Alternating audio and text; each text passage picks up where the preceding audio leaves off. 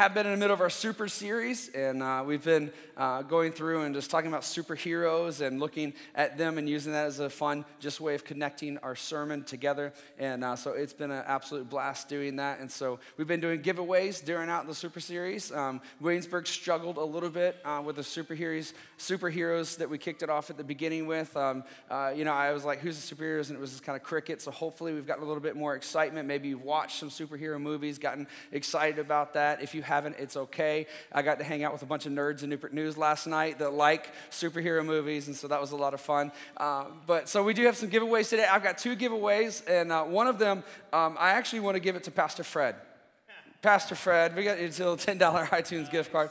So here's the deal. I wanted to give it to Pastor Fred for 2 reasons. One, he's always giving things away, and he never gets to get a gift, right? And so I was like, he needs to get a gift. And 2, he's got a shirt with Superman taking a selfie as he's flying through the air. I mean, that's just a cool shirt right there. That's just an awesome shirt. I really respect that shirt. I was like, man, I like that. So, and then I've got right here, this right here is The Dark Knight Rises.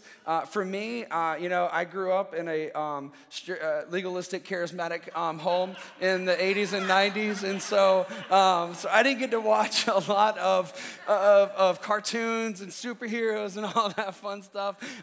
My parents are here, that's why I said that. And I didn't really get into superheroes until the first Batman came out when they redid that. And that's when I was like, dude, I could like superhero movies. And so I like this. So The Dark Knight Rises is a great movie. And so I'm going to give this to Bree because she's rocking out a cool superhero shirt. And not only is she rocking the cool shirt, but she's here on a weekly basis. And her entire family, man, they're just so incredible the way they serve. But she came in with smiles doing that, and she truly is a superhero nerd, and so she likes those things, and so she's okay with me saying that too.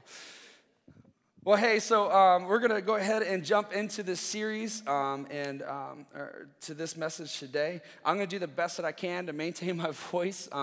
This pollen has been just been a mess. I've been joking. I've been fighting the yellow smoke monster all week, and so we'll see what happens here. It held out most of the night last night, so we'll just go on it. So like I said, we've been in this conversation about superheroes, and the sermon series is Super. And the reason that we called it Super is because of this idea of excess, that when you look at the stories of superheroes, you see this excessive quality in these people. And so that's the direction we went, and we thought it was fun, and there are nerds on our staff, and so we thought it was awesome. And so we've been doing that. So we've been having this conversation about excess. And the reality of the conversation is this, is that you and I each were created for excess. That we were created to live excessive lives, that we were created to be able to experience excess, to know excess, and to live excessively. And in Galatians chapter 5, verse 22, we see this. It says, the Holy Spirit produces this kind of fruit in our lives: love, joy, peace, patience, kindness, goodness, faithfulness, gentleness, and self-control. There is no law against these things. What it's saying here in this is there's no law against these. There is no limit to these things. That these things, if we allow them to be, can be as excessive in our life as they could possibly be. That we could be people that can live a life of excessive love. We can be people that excessively forgive. We can be people that excessively understand kindness and goodness. So much so that people actually see it and notice it of us. That we can be people that are distinct in how we excessively live in those things. That it stands out, that it's different from the rest of the world. That we're able to forgive and go beyond what anybody thinks is even forgivable. Even if we look at it and say it is unforgivable, but I'm still willing to forgive anyway. I'm still willing to love anyway. I'm still willing to be kind. I'm still willing to be gentle. That sense of excessiveness is present and is something that is able. In the Message translation, it says this. It says, able to marshal and direct our energies wisely. And what it's saying is, it's not only is there's no limit to these things, but you're actually able, through the power of the Holy Spirit, to take those things, put them into direction, to marshal them, to put them into focus and function so that you can live an excessive life for God. And so this is the life that God has for us. Also in Galatians chapter 5, we can see the counteraction of this. We see that if we submit our lives to the Lord and we live our lives out through the Holy Spirit, we see these excessive qualities that are options for us, that are ways that we can live our lives. In Galatians chapter 5, verse 19, we can see a completely opposite list. That if we give to our natural tendencies, that if we just do what we want to do and we surrender to ourselves, that we will live lives of immorality and just, it's a bad list. You don't want to be on that list. And not only are you not just going to be on that list, but if we live that way, that we live our lives in a way that we will not be able to inherit the kingdom of God. That if we are living for ourselves and we're excessive in the things that the world has to offer, that we're apart from God now and we will be apart from him forever. But if we live excessively for him, that we get to walk in his presence now and we get to experience the excessiveness and goodness and greatness of who he is forever in all of eternity. That is the reality that we are looking at. That's the tension that we see. And so we see that we're able to live for excess, that we are created for excess. And the problem isn't this capacity for excess. The problem is when this capacity is misdirected, when the desire for excess is misdirected towards an insufficient satisfaction. See, when we get to this place that we find ourselves where we say, you know what, I understand, we feel the sense of living big and we got these big dreams and big ideas and we can feel and just have this sense in ourselves that, man, I know I'm made for more. I should be able to do more. I want to experience more. In relationships, we get into, I want more from this relationship. That thing inside of us, it's natural. But the problem is not that drive, it's not that longing that's within us, it's when we decide to allow that thing to be satisfied by something that's insufficient. And that's where we find ourselves in trouble, and that's where we get into issues. So the point of this is that we can seize this capacity for excess within us for good, or we can allow it to be used fraudulently. And then we see this in the story of the superheroes. We can see that in a superhero's life, that this capacity for excess, we see them living these big lives and they've got this potential to do these incredible things. We see them doing it and using that for good. And then we see in the villains, we see them using this capacity for excess for wrong, for evil. And so we see that in these superheroes' lives, and we see that played out in many different ways. And so the question we're answering in this series is, if we are made for excess, if you and I have this capacity for more, then how am I going to use that capacity? What kind of superhero am I going to be?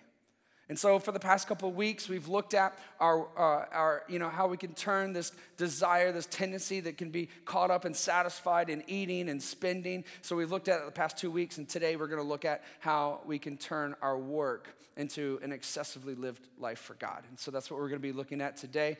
And so I've just got 2 questions for you real quick. How many of you absolutely love your jobs? You love your jobs. You think it's an amazing job. It's awesome. Okay, great. Now, how many of you hate your job? You think it's awful. You hate your alarm clock because it wakes you up for your job. All right, great. And all of you that didn't raise your hands, right? You know where you are, and we just lumped you into the second category, just so you know, all right? And so we have jobs. We all have work, right? So let's look at today how this excessive idea, how this idea of overworking can get played out in our lives and why we have that tendency and what that tendency really could be used for. But before we do that, let's pray. Father, we just come to you in this moment, and we just ask, Lord, that you be with us. Father, we ask that you just speak to us and that you give us direction and guidance. Father, we pray in this moment, Lord, that you speak to us and you reveal to us your intentions, your dreams for our life. God, in this moment, may we find the place where we are in you that becomes the launch pad, that becomes the starting place, that becomes the foundation of how we can live our lives excessively for you. God, reveal to us our tendencies. Show us what really takes place in our own hearts and our minds, and help us, God, to turn those things towards you so that we can live for you, know you, and honor you. Thank you, Father. Amen. So work, whether we love it or hate it, we all have to work for the most part. And if you don't have to work, we don't like you, and you can just do whatever. But So each of it, we have to work. And I went through and I did a bunch of study and I looked at a bunch of articles. And man, we could sit here and I could bore you to death with statistics because it is insane how much it's even being studied, because overworking is a reality in our culture. It is something that is more than present. You can see it in every aspect of our lives. You can see it in every aspect of our homes and our communities. We overwork as a culture. And there are so many studies out there that show how we're doing that. But the reality is, it's not just us, it's not just our culture. Overworking is a world phenomenon, and it's not just a 21st century issue, it's been a world issue. We overwork. We really just commit ourselves to overworking. But even if the numbers don't convince you and you just say, you know what, you can go through all the stats and you can do all the stuff, and luckily this morning for you, I'm not going to do that, all right? And so all of you that don't like stats, you can smile. I'm not going to do that. A lot. So, whether the numbers convince you or not, we can see the reality that we overwork, we spend ourselves in working. We can see it in our culture, how we value different things, the way we talk about things. You can see it in our commercials. During the Olympics not too long ago, Cadillac, they released this commercial. I don't know if you saw it or not, but it was this, this dude, he was in his 60s. He's the guy that we all want to be in our 60s, and like he's this super, this cavalier guy just walking with a smooth walk, and he's got the deep, sexy voice, and he's just kind of walking, out of his beautiful house, and he's got, this nice pool, and it keeps flashing back from him, to his house and to his stuff, and he's walking towards this luxurious Cadillac, and throughout the whole thing, he's sitting there and he's talking about different cultures where they don't work as much as Americans do.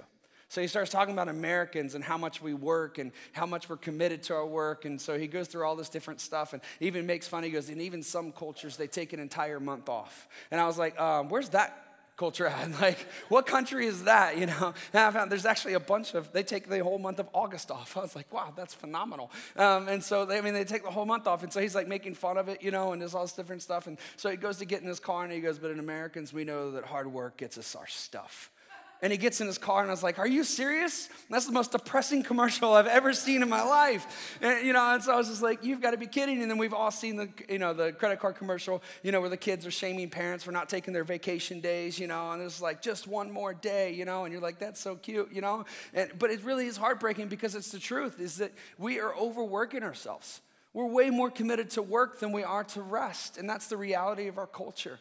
In fact, as I was going through and looking at some different things, I found out that we are the only country out of the top 20 developed economies in the world that does not have a set number of days off required for employees. And this isn't just full-time. This is for anybody that works. Anybody that works, right? Even at a fast food place. Every other country in the top 20 economies, they all have a requirement of at least 20 days off for every worker, except for 3. Canada, which has 19, Japan, which has 10, and the United States, you know how many we have? 0. We're the only, 0. Now, of course, most of us with our jobs, we have times off, but those cultures, literally, it's just like, hey, you work, you get time off. That's the way it is. Our culture, we have such a different mindset. You work, and then you work, and then you work, and if you get a day off, great. If you take a vacation day off, well, we might look down on you for that, but we'll kind of give them to you anyways, right? That's our culture. That's the way it is. That's the tendency of what is present.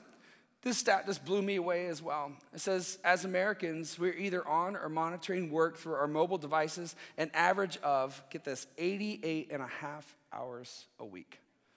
So we work 40 hours a week. And this is a study where they sat down with people and literally said, what do you do? And between work and between their phones at home and monitoring emails and monitoring all the apps that we now have so that we can see stats and see all this, 88 and a half hours a week is what the average American is working right now. That is mind-blowing when you look at that and see all those things going on. So the question is that's the reality. We don't need to be convinced of it. Many of us in this room, we're already sitting there saying, yeah, that's me. Or we're saying, yep, that's my husband. And so, we got that going on. Or we can say, yep, that's somebody in my family. We understand the idea of overworking, but why do we overwork? What's the reason that we overwork? Well, we overwork because we have a misdirected desire of excess. See, you and I, we were created to do excessively good things. You and I, we were created to do excessively great things. You were created to be excessively productive and excessively successful. We were created and have this life within us to do a ton, to accomplish a lot, to experience a lot. In Genesis chapter 1, Verse 28 says, then God blessed them and said, be fruitful and multiply, fill the earth. That's a little plug for Pastor Fred's sermon next week, which is oversexing. And govern it. They laughed a lot better at Newport News. Reign over the fish in the sea, the birds in the sky, and all the animals that scurry along the ground. Listen, we were made for work. We were made for a lot of work. Work is something that God created us for, and work should be something that we find pleasure in. It should be something that we find joy in. It should be something that we are satisfied in doing for God. Whatever our job is and wherever we are, it's something that we should find enjoyment in, but we've allowed the capacity for excessive work. We've allowed the capacity for that in our lives to be satisfied by something less than the work God has for us. And that's where we find ourselves is that we've been satisfied by something else other than the work that God has for us. So how does that happen? What allows us to get into that place? For some of us, our material need has become our satisfaction. We carry multiple jobs, and we've got everybody in the family working so that we can have a certain level of lifestyle, or maybe it's just to make ends meet. We're just doing everything we can, but our need, making sure that the bills are paid, making sure that we've got food, making sure that we've got all the things set up that we want to have set up, and you can even lump in all of the extracurricular things that we do so that we got to work so that we can pay for all of those things. We're busy and we're overworking ourselves so that we can have a need met.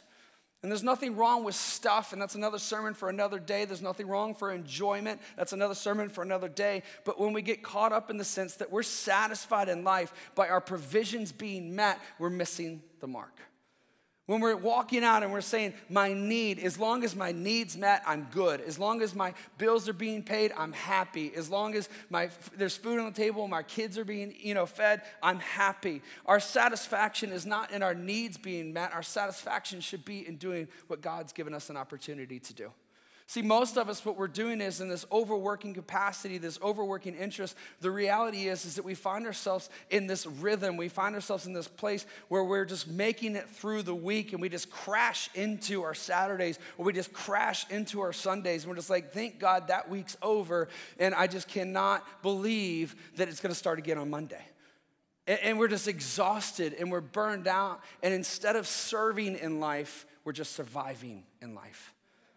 God does not want us to live our lives that way. He does not just want us to survive. God wants to He wants us to be living our lives excessively bold for Him, excessively big for Him. He wants us to be full on for Him. He wants us to know joy and peace and patience. He wants us to know fruitfulness. He wants us to know goodness and kindness and love. He wants us to not only know those things, but extend those things out. But we can't do it because we're exhausted. We're burned out. We're just surviving in our jobs. Our job should be a place where we daily fulfill our calling to serve our neighbor and work with God in His loving care for the world. You need to see that your job is important to other people. Your job is important to God. It doesn't matter where you work. It doesn't matter where you are. If you are somebody that works in retail and you're just out there, I'm telling you, people enjoy somebody who loves doing what they're doing. When I go to a Best Buy and I walk around and I see that person's just surviving, they're just there for a paycheck, I run from that person because I know that person's getting ready to lie to me. They have no clue what they're getting ready to talk to me about. And two, they're going to be grumpy about it the entire time. And you go through a drive-through and somebody's just there and they just hate their job, you can tell. But when somebody's there and they're just thankful they have a job, you can tell the difference. Last night when I got off work, I went through and I got some food at McDonald's. That was a sermon for last week, so we moved past that. So everyone, I got food at McDonald's, and I went through. And the first guy that was there, like when he was taking my order, I couldn't understand him because he just didn't want to be there. Like he was just mumbling. He was just kind of like whatever. And then when I got to the next window, the girl that was there, she was just like, "Hey," and it actually ended up being my neighbor, and I didn't even know that she worked there. And she's like, "Hey," and she's just talking to me. She's like, just bubbling, and I'm just like, I didn't know you. I just got the job. I'm so excited. It's my first job. You can tell your job, it matters to other people. Man, and it matters to God. God can use you to communicate to somebody in an incredible moment that you don't even realize. So whatever your job is, it's your job, but you have to look at it a little bit different. So let me speak real quickly to somebody. If you're in here and you say, "Hey, I hate my job." Even if you love your job, you can listen to this because this is important for all of us. Is that if you hate your job, you need to see that your job is important to other people and your job's important to God. And you need to look at it this way, is that this work that you have to do, yeah, it's gonna be hard, things are gonna be difficult, things are just not gonna be fun. You know, if you're in construction, the ground is hard. If you're a farmer, the ground is hard. Weather doesn't cooperate, you know. If you're a dancer, there's a thing called gravity, right? If you're, you know, if you're in retail, there's a thing called stingy people, you know. Like, I mean, work is gonna be hard. It's gonna be difficult. But don't look at the hardness of the work as anything determining anything in your life. Man, look at your job as opportunity that God has given you. Where you are could be the very place that God wants you to be. And actually, I shouldn't have said could be. It is the place that God has you to be. God has you where he has you right now. And that job could be a job that you have. And you say, man, the work is hard. I don't even enjoy the work. But God says, don't worry about that. There's a work I'm doing in you that is more important than anything else. And this is exactly where I need you, because there's something in your character that I need to bring to the surface so that we can deal with. There's a quality within you that you don't even realize yet. And when you give yourself to this job, you're going to figure out the talent and the qualities that you have so that you can give them for my use. Your work is a place that God has you so he can do some work in you. And you say, hey, you know what? I don't think, yeah, I get that. I've been there. I passed that. God's done all that work and I'm still there. Then there's a work that somebody else needs for them to have in their lives. And God has put you there so that God can do the work in their life through you. Your job is a place that God has you so that you can live your life full on for God. In Colossians chapter 3, verse 23, it says, work willingly at whatever you do, as though you were working for the Lord rather than people. Our work is our worship. It's our daily opportunity to walk in his presence. Our work should not be to meet a need. Our work should be to be in his presence and do the work that he has for us to do. If we walk into the doors of our jobs, not with a mindset that says, okay, I'm just here. When is it going to be 4 o'clock? But if we walk into it and say, God, what do you have today? What do you want to do today in my life? What do you want me to do in somebody else's life? I'm telling you, that job's going to turn around for you. And it's not just going to be something you exist in. It's not going to be something you just survive in. It's going to be something that you live in and that you live for. And God can use you for big things in those places. Secondly, the validation we find in our work has become our satisfaction. And the validation could be a number of things. It could be the paycheck. It could be the promotions. It could be your boss just recognizing you. It could be people just noticing you. You know, for me, and, you know, I text my mom, I was talking to her. I was like, hey, Mom, I was trying to cheat a little bit and help out on my sermon, but I was like, when I was 12, I started cutting grass, 12, 13, somewhere around there. I started cutting grass for a lady across the street. And the lady across the street, she was just right over there. I started cutting her grass, and she paid me, $8 or $10 or something like that a week. It was not worth really cutting the grass. But when you're that age, $8 or $10, whatever, you're buying bubble gum anyways, you know? And so or secretly buying candy cigarettes behind your mom's back, you know? And so, you know, that's what I was doing. So I was just doing that, and I can't remember her name. I thought it'd be super cool if I remember her name and I could make it super sentimental, you know, and just like, oh, she was so awesome. We had these great conversations. But, you know, I don't remember her name. And Mom failed and didn't give me her name in time. So I love you so much. So anyways, I cut her grass, and one of the things that I found as I was cutting the grass is that I would go through, and, you know, at that time, it was just kind of a chore, and I just got it done, but one of the fun things is when I was done cutting the grass, she would invite me in, and she would give me cookies and, you know, lemonade, and we would just sit there and talk. Well, then she told somebody else about me, so I ended up cutting that lady's grass, and I ended up cutting 3 or 4 yards at the same time. And I had all these times where I was just sitting there, and I was just hanging out with these older ladies and just talking with them, you know, and just hanging out with them. I mean, there's this little punk, you know, little preteen boy, you know, just hanging out with these old ladies and just talking with them and stuff. And really, I mean, I started feeling good about that because, like, they would talk about how great I did, you know, and they'd just be like, oh, you did so good. You worked so hard. You picked up all the leaves. And, you know, they'd say all this different stuff. And, you know, and in that moment, what I was missing is that I have a gift, I have a capacity to connect with people and relate with people. But what I was pulling away from it is that I feel good, I feel noticed, I feel recognized in what I'm doing. See, because the reality is in my life at that time, I was not the most athletic kid. I was super scrawny, I was super awkward. I was beginning to step into the awkward, just intense acne phase of life, you know. And so, I mean, that's where I was. I wasn't super secure in who I was. I was the kid in the youth group that, I wasn't on the band. I couldn't do those things. I was the kid that they put me on the, equipment management side of things whenever we did a trip, or instead of putting me in the dramas, unless they wanted me to be Satan so they could beat me up, and that's where I was, And so, for me, I just wanted to be noticed. I just wanted to be seen. And so I found out that I have a strong work ethic and I can work hard. And so when I was 15, I got my first job and I started working at a restaurant, and I would get the dishes done super fast. And then the owner was just like, man, he works really hard. And he started noticing that. And so then as I started doing that and I started moving up, the older that I got, the more they could put me in. I was moving up because I worked hard. And really, I wasn't even caring about the money. I was worried about the recognition. I was worried about the validation. And so what happened is I started doing my job for the wrong reasons and the wrong things. And the voice that I could have had to speak into people's lives, instead I was allowing people to speak into my life. So what happened is they started directing me. They started moving me away from the things that God had for me, and they started moving me into the things that I had for myself.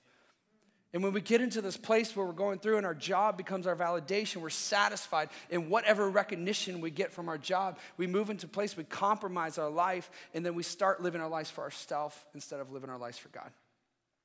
In Colossians chapter 3, verse 24, it says, remember that the Lord will give you an inheritance as your reward. And your master you are serving is Christ. Man, our validation should be in him, and the reward that he has for us, our life should be found in him. Thirdly, the identity our career gives us has become our satisfaction. Now, this can be the same as the validation in the sense that it's about being noticed, it's being seen, but when it becomes your identity, it's not just about being noticed, it's about being known. When you go and you talk to people and you start talking with them, and the first way they describe themselves is I am a doctor, or hi, I'm Jamie, I'm a pastor. And then as you begin to talk to them, you see that their career is everything to them, that their career is their life, it's their identity. And then as you talk to them, you get to know them. And I mean, I've had conversations like this with people that you go into it and it takes a long time. But after a couple weeks or a couple months of getting to know them, you're like, oh, you're married? Didn't even know that, Or, oh, you have kids? Wow, I had no clue, And you go through and you see that their career is their identity. That they're completely caught up and engulfed what they're going to do in this life. And they're focused on their career. They're giving God opportunities in this life to live things out for him, and God-given responsibilities, and those things become secondary to their career. It becomes a place where you say, I'm going to give myself to my career. You become a careerist, and so you put your job before your marriage, or you put your job before parenting, or you put your job before working in the church. You put your job before serving in the community. You put your job before, and you can give the list and on and on and on. Because you found yourself to be known as who you are in the sense of what you do, instead of who God is and what he's done. And so you misdirect yourself. You put yourself in a place where you're satisfied by being known for that and all the things that come with it, instead of saying, I just know who I am because God is my God and I've given myself to him. So here's the problem with all of this. We're gonna walk through some problems and then we're gonna give a solution. So here's the problem with this is these are some of the reasons as to why we overwork. These are some of the reasons as to why we give ourselves to our job. We get to a place where we're just caught up, we're busy, and our schedules are just slammed full with all kinds of stuff. These are some of the reasons that we do that. And the problem isn't overworking itself. Overwalking, there's a problem with that. But overworking, it's not the sense of just working too much is the problem. The problem is that when we overwork, we're putting ourselves on a slippery soul, on a slippery, whatever it is. So there we go. Slippery slope. And we're putting our souls at risk because we're allowing our spiritual lives to slip away in the busyness of everything. And that's the real problem. It's not that, I'm just not doing these things well. It's that you literally are letting yourself slip away. Who God sees you to be, who you can be in God, what you can do in God. You're letting those things slip away when you give yourselves to your work instead of the work that God has for you. You see this in Exodus chapter 20, verse 8. It says, remember to observe the Sabbath day by keeping it holy. You have 6 days each week for your ordinary work, but the seventh day is a Sabbath day of rest. Now, if you can, I've done this in my Bible and I've done this here. if you can, in your Bibles or do it later, go back through, underline the word remember. And we're going to talk about that and hit that here in a little bit. Underline the word 6 days, and then underline for your ordinary work. And underline seventh day, and then underline rest. Now, I'm not going to preach on this because this is a different sermon for a different day. But I find it incredibly interesting that God tells us we have 6 days for work and we have 1 day for rest. Now, the reality is that sometimes, and this is becoming a bigger issue in the church, it's becoming a bigger issue in our culture, is that sometimes we over-elevate rest. We're going to talk about what that means here in a minute. We're going to give some parameters to that. But we get to a place where we're focused on rest, and we're so caught up in not doing anything that we never focus on the importance of work. And I'm just going to throw this out there. As a Christian, as a follower of Christ, God cares deeply about the work that you do. God does not want you just to be an idle person in this world. He doesn't want you just existing. He doesn't want you just sitting in a chair. He wants you active. He wants you flourishing. He wants you doing work. And he wants you to do it appropriately, and that's why he put a day of rest in its place to help keep that in frame. So that's what we're going to talk about. That's another sermon for another day. Seventh day is a Sabbath day of rest dedicated to the Lord your God. On that day, no one in your household may do any work. So this word remember, when I looked at it here, I was just like, all right, so if he's saying remember, there's just a couple things that stood out to me. Of course, in Exodus chapter 20, maybe you know this, is that this is the list of the 10 commandments. And many of us know the 10 commandments, or we've seen them somewhere if we've never read them in the Bible.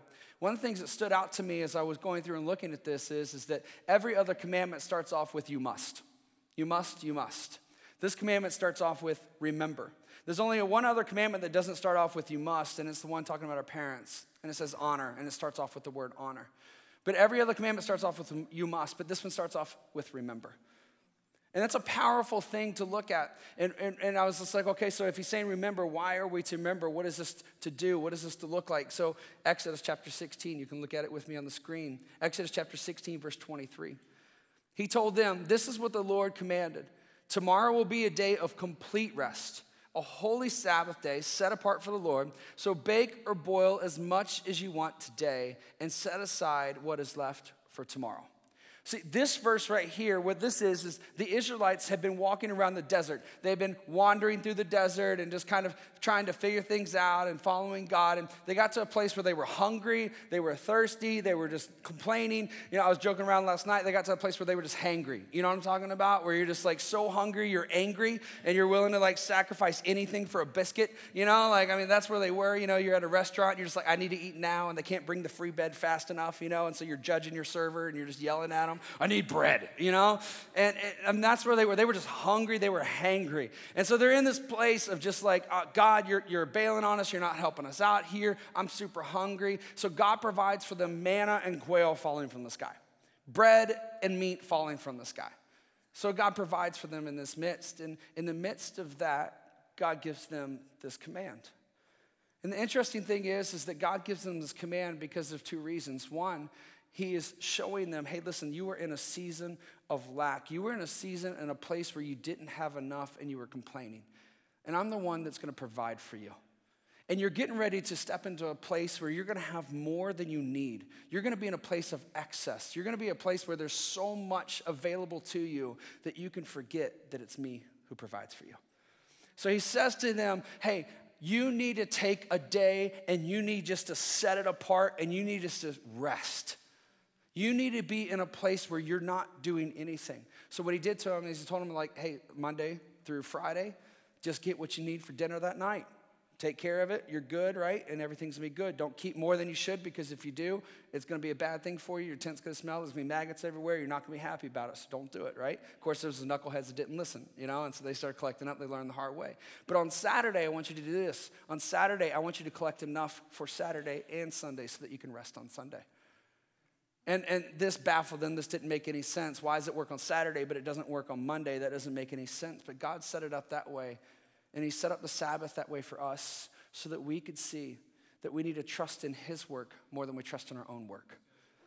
that there's this place that we can get to where we're in this place where we're just like, I need. And so we're just working and we're just doing everything we can. And then all of a sudden one day it's provided for us. And then we start finding excess and we start saying, I got. And we start doing more and more just to get more and more. So we get in these places that we think that our work is what makes the difference. It's not our work that makes the difference. It's God who provides the needs. And when we're in a place where we can stop and we rest and we Sabbath, we take a day in our week and we put ourselves and we say, I'm not going to do anything. What it's doing is saying, I trust in God's work way more than I trust in my own work. I'm putting myself in a place where I'm not going to do anything. I'm not going to worry about my needs. I'm not going to worry about anything else. I'm just going to be satisfied in God because God is the one who's going to provide for all of my needs.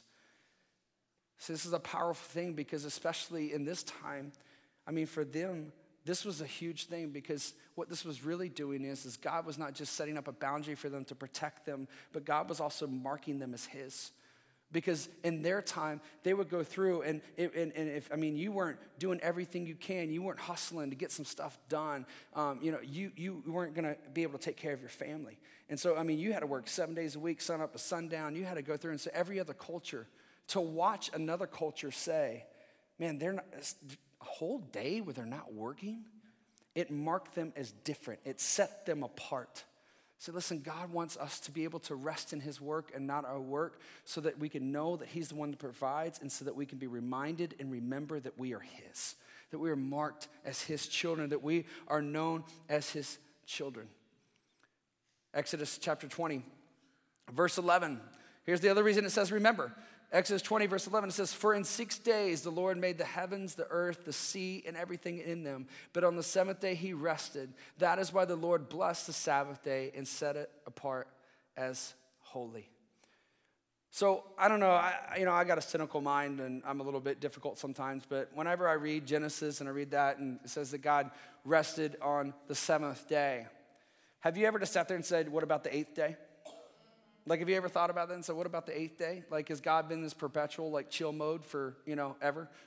Since day 6, he's just been like, I'm cool, I'm just relaxed, I'm just hanging out, no big deal.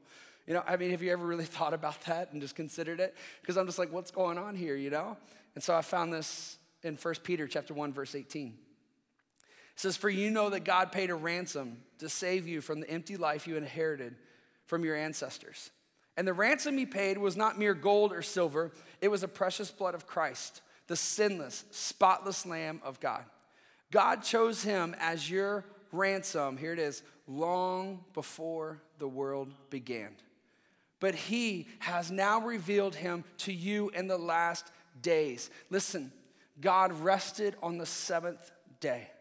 On the 8th day, the moment that man took a breath on his own and said, I don't need God, from that moment on, God has been at work redeeming us and claiming us as his own. God has been at work and he's been active. And so we look at this and we see that God is giving us a gift and he's given us a model that we get to follow. And so if we look at it this way here and we get to see the model that he set out for us is this, is that God, as you look here in 1 Peter, it says that you were chosen. And he did this long ago. See, listen, God, in his wisdom and all of his knowledge, he sat there and he was at such pleasure in his plan. He was so just at ease and at peace and delighted in the creation of the world. And that meant everything. Not just that was there in front of him, but God saw all of eternity.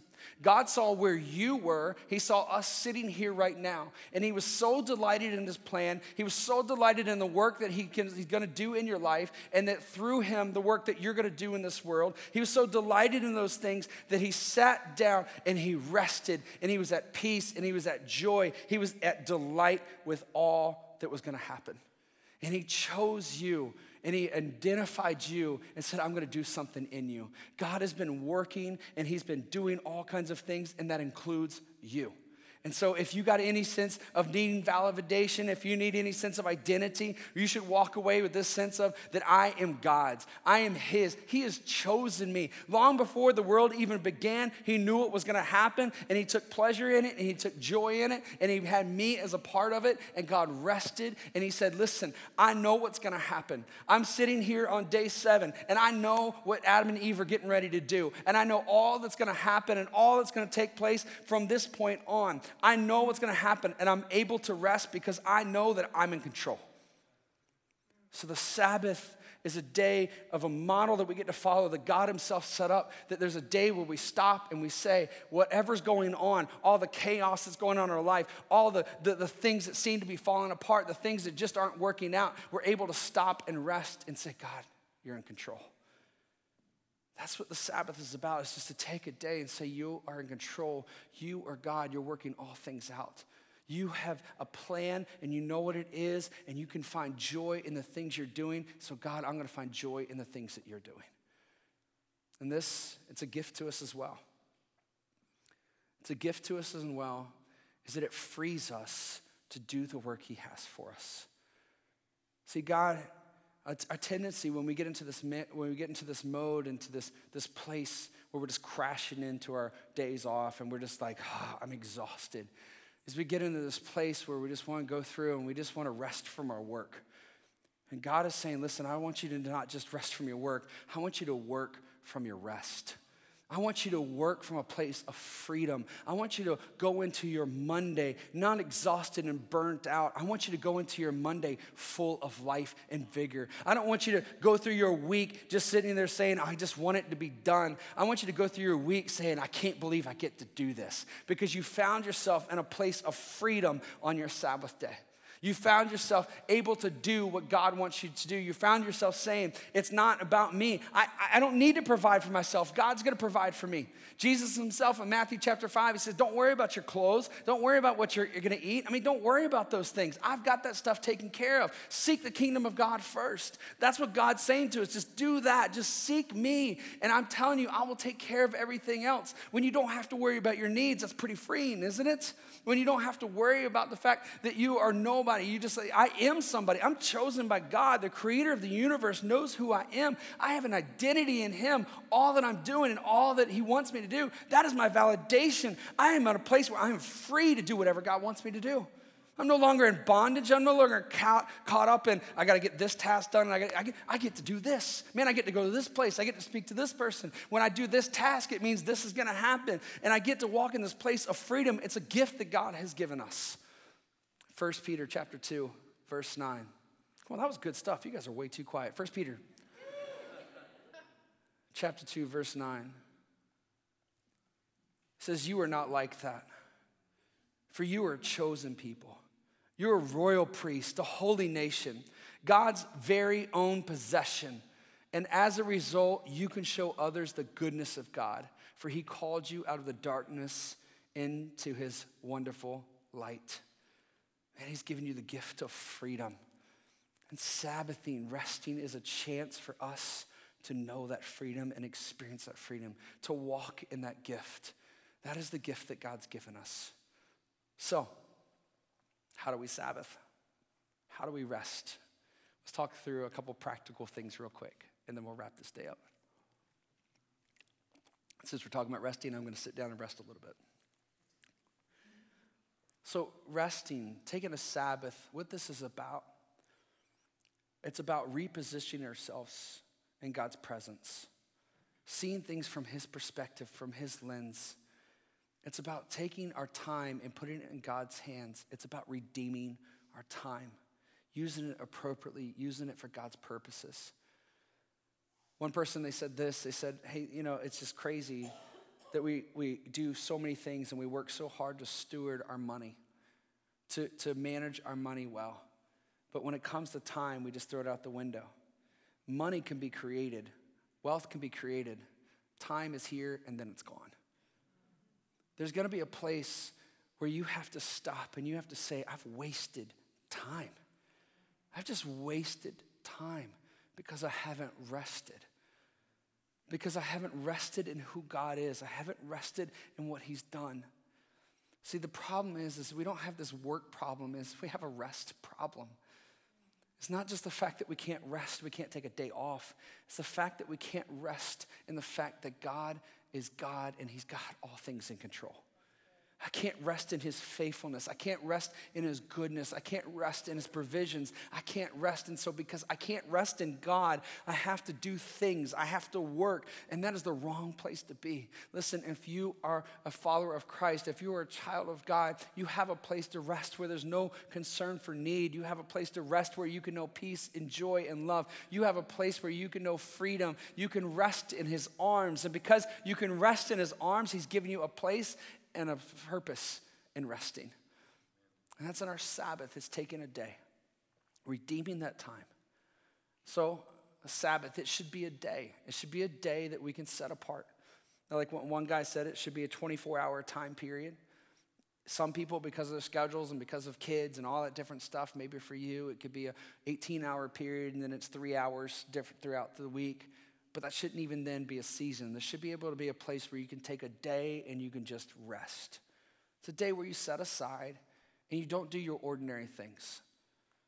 And what happens sometimes is when we elevate rest is because we don't Sabbath correctly.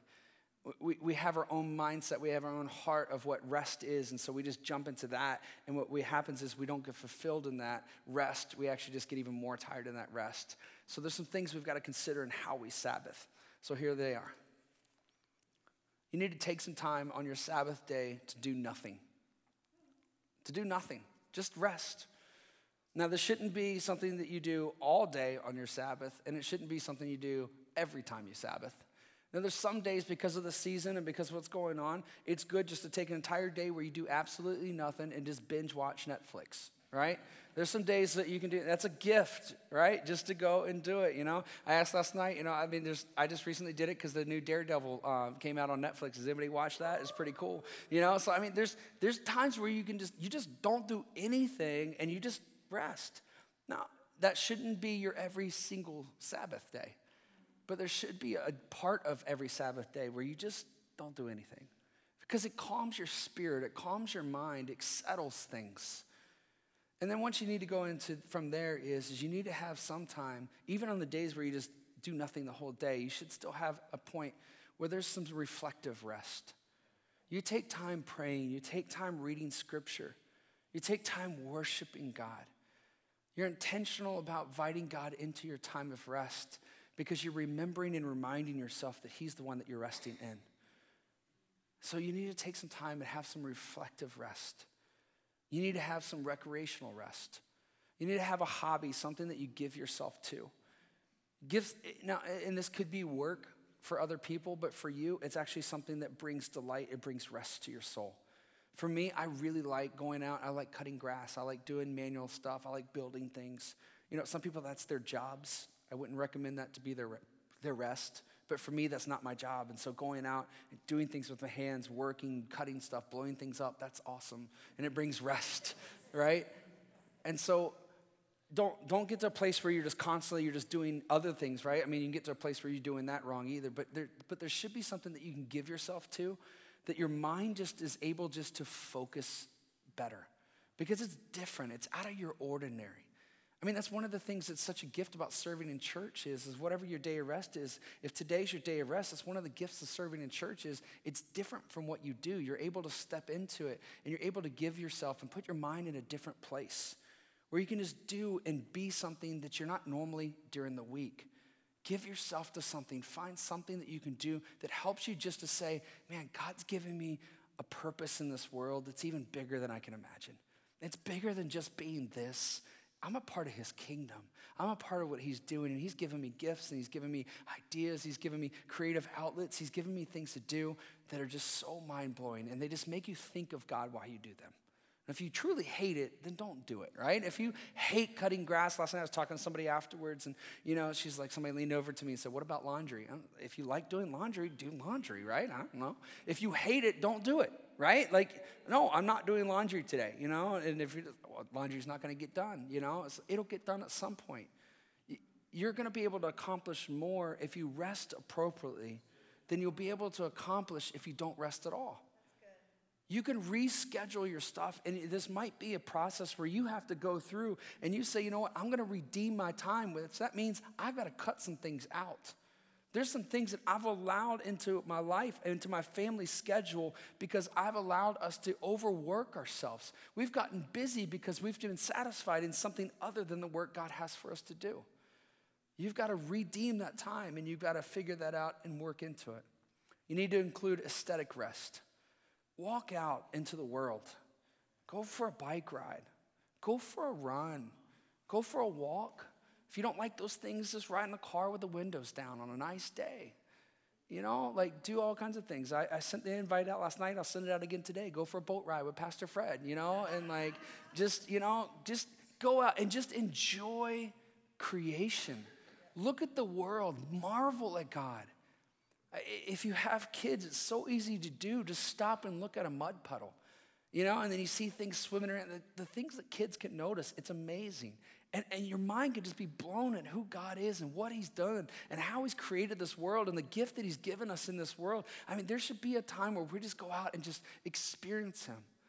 I talked about it a little bit last night. I remember a time where this became so real to me. It was a day of rest for me where I was just separating myself from my world when I was in college. And, you know, I was an RA and I had a job and I was an intern at a church and I was volunteering all over campus. And, you know, I was trying to chase down, you know, every girl that I could on campus, and none of them liked me, you know, and I was in the constant friend zone, and my schedule was just full, you know, like it was just a lot of stuff, and I was just tired, you know, and so I had to find a time just to rest and figure that out. And I remember just walking around the campus. It's a gorgeous campus, and I was walking around the campus, and I remember it now. I came from behind the administrative building, and the chapel was right here, and there's this cul-de-sac driveway that goes out to the lake that's sitting right here. And there's this massive weeping willow tree that's right here, and I remember hearing the wind rustle through the leaves of that weeping willow tree. And I remember the wind hitting my face, and I just began to weep, and I just broke because I was just outside praying and just resting and enjoying God and his goodness. I looked at the chapel that was sitting right there. How many times I'd been in that chapel just begging and pleading to feel God's presence. And just because I was walking around and enjoying him and just acknowledging his goodness in that moment, I just felt him overwhelm me. There should be this place where you can find yourself in just knowing who God is and resting in that. Now, 2 little quick caveats that I'm going to give, and we're going to wrap this up, is you really need to consider your personality. Consider if you're an introvert or an extrovert, and then talk to your spouse about what you are, right? If you're an introvert, the way that you rest is going to be completely different than the way an extrovert rests. If you have the personalities that Michelle and I do, you're going to find that it's going to be difficult to find ways to rest together. And so Michelle, she's an extreme introvert, and I'm an extreme extrovert. And the realities is that I rest and get energy and get filled completely different than she does. Yeah, for me, I can spend the entire day playing basketball with the boys, running around, hanging out with my kids, having a full-on WrestleMania in the room, destroying everything, you know, then going for a bike ride, and then swimming, and then getting home and just eating mac and cheese for dinner, and then watching something, and then going to bed. And I wake up, man, on my Tuesday, and I'm just like, oh, that was awesome. Now, if I tried to force Michelle into that day, that would be the most horrific day she could imagine. Because that's not a day of rest for Michelle. Now, can she do the stuff on other days? Sure, she loves doing that stuff. But that's not the way that she rests. She would go into her next day exhausted, worn out, burnt out, angry, and just, you know, which is not good because she's a preschool teacher. You know, and so, you know, you've got to be able to find this way. What is your personality? What fills your tank? What really, who has God made you to be? And if you need moments where you're just alone, then find moments where you're alone. I got little kids, there's no way I can do that. There's just no way alone time. Find some. Like I take the kids regularly out of the house so Michelle can just be there by herself. Because I know that's how she can recharge. That's how she can energize. I don't do it the whole day, but there's times that I do it the whole day, and there's times I do it for an hour or two because it recharges her. And then when I'm away with the kids, we're doing something crazy, it's recharging me.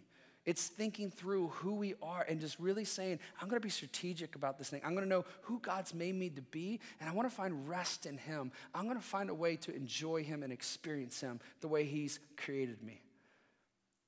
So, and then the other one is this. And I wrestled with whether or not I should give it, and last night I did, and I had 2 people come up, and they were just like, thank you for that, because I'm going exactly through this. There's some of us, because of our jobs, that it's not possible for us to have a regular day of rest. Our culture and some jobs have a tendency towards just, their schedules are built towards overworking. It's just the reality. There's no way around it. It is the job. If you're in residency, and you're wanting to become a doctor or you're wanting to become whatever, you have to do what you have to do just to make your job. I mean, there's just no way around it. And so if you find yourself in that place, if you find yourself where you have to be in a job, or the way your job is set up is that you have to just overwork, you've got to do what you can to fight to make sure there is rest.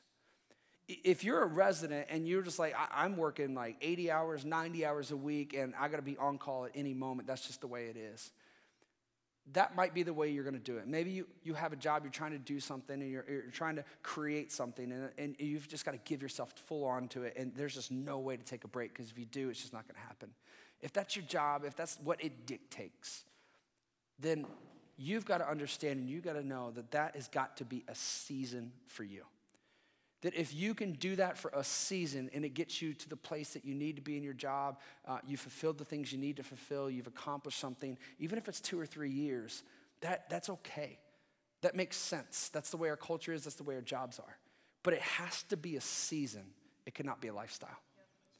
Even if it's what your job mandates, it cannot be a lifestyle. You have to get to a place where you say, I've got to rest. And it might cost you something. It might cost you that promotion. It might cost you your job. It might, who knows? But you cannot, for the sake of your job, put your family at risk. Put your soul at risk. Put your church at risk. The gift that God has given you in his presence and the work he's called you to do in this world is way more important than a job. And if the job is willing to sacrifice your soul, you can't be willing to do the same. You've got to find a time where you can say, no, I have to rest because I'm his. He's got a purpose for me. He's got a place for me in this world. He's got a work for me to do in this world. And I can't know what it is, and I can't know the fullness of it unless I've rested in his presence, unless I've taken time to do what he has called me to do. And in that place that you are, it could be the very thing that God wants you to do to set you apart and to say, listen, I'm following God. I was just talking to a girl last night. She's just gotten an award for her job because she's doing so good at her job. And she's just talking about the demands that were on her life and the demands that her job has on her. And they just said, hey, listen, I know the end of the day is 3 o'clock for you, but you need to stay here because of some things that are coming up. You need to stay here until 5 o'clock every single day. And she said, no, I can't. I can't because I'm not going to put my family at risk, and I'm not going to overwork myself and consume myself because there's things that God's given me to do, and I've just got to focus on those things. And I'm sorry if that cost me anything. She just got an award for being the best. And she's like, no. Sometimes it takes that sense of knowing who God is and what he's called you to do and knowing the purposes that God has in the things that he's given us and walking out in those things. This person says this: when you're more established in your field, you may be able to moderate your workload. However, at some point, even if it doesn't happen, you will have to trust God and honor Jesus, who is the Lord of the Sabbath, by practicing Sabbath and risk falling behind in your career. It may happen that you fall behind and yet retain your sanity. Or it may be that God will allow you to keep moving ahead in your career despite your practice of Sabbath and the gleaning principle. It's up to him. God's in control. That's what Sabbathing's about. God's in control. He's going to work things out. Last night I didn't know this, and today I do. Tim Keller wrote this: the purpose of Sabbath is not simply to rejuvenate yourself in order to do more production, nor is it the pursuit of pleasure. The purpose of Sabbath is to enjoy your God, life in general, what you have accomplished in the world through his help, and the freedom you have in the gospel. The freedom from slavery to any material object or human expectation. The Sabbath is a sign of the hope that we have in the world to come. Father, we just pray in this place, on this day, Lord, that we learn how to walk in a place of Sabbathing, of resting.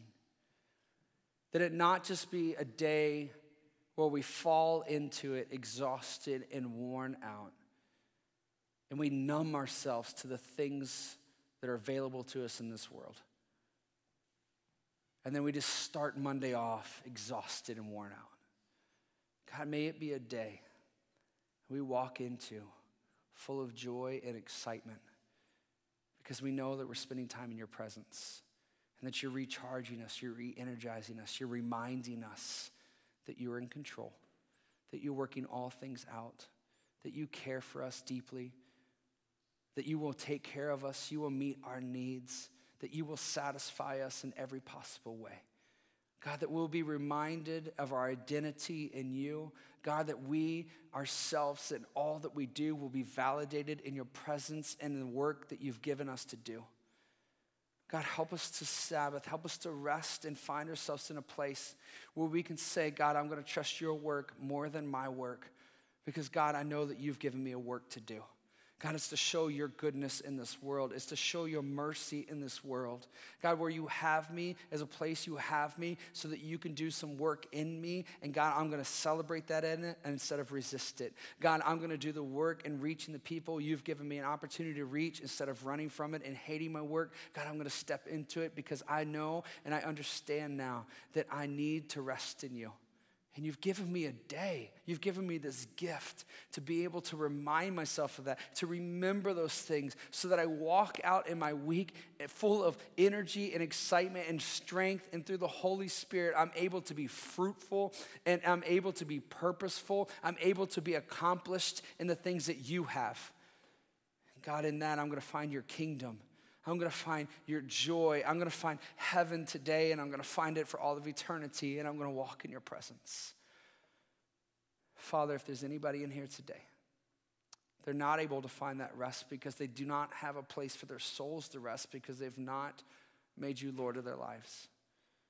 God, I pray that today in this conversation, you've spoken to them. You've awoken their soul to their need of you. Father, I pray that for them, as they walk across the sidewalk, as they are walking out, God, may they begin just to marvel at your creation and your goodness of who you are. And God, I pray, Lord, that the breeze and the breath of your life will come across their face. God, that maybe in this moment as I'm praying, or God, maybe tonight as they're at home, or maybe in that moment, God, that they will pray and they will say, Lord, I need you. God, and they will bow their hearts to you and ask you to be Lord of their lives and make a vow of devotion to follow you in all of their days. And God, in that moment, they will discover rest in their souls and they will be able to work from that place of rest. God, we thank you for it. We thank you for your Sabbath. We thank you for the gift that you've given us in Jesus. God, that he is the rest under the rest.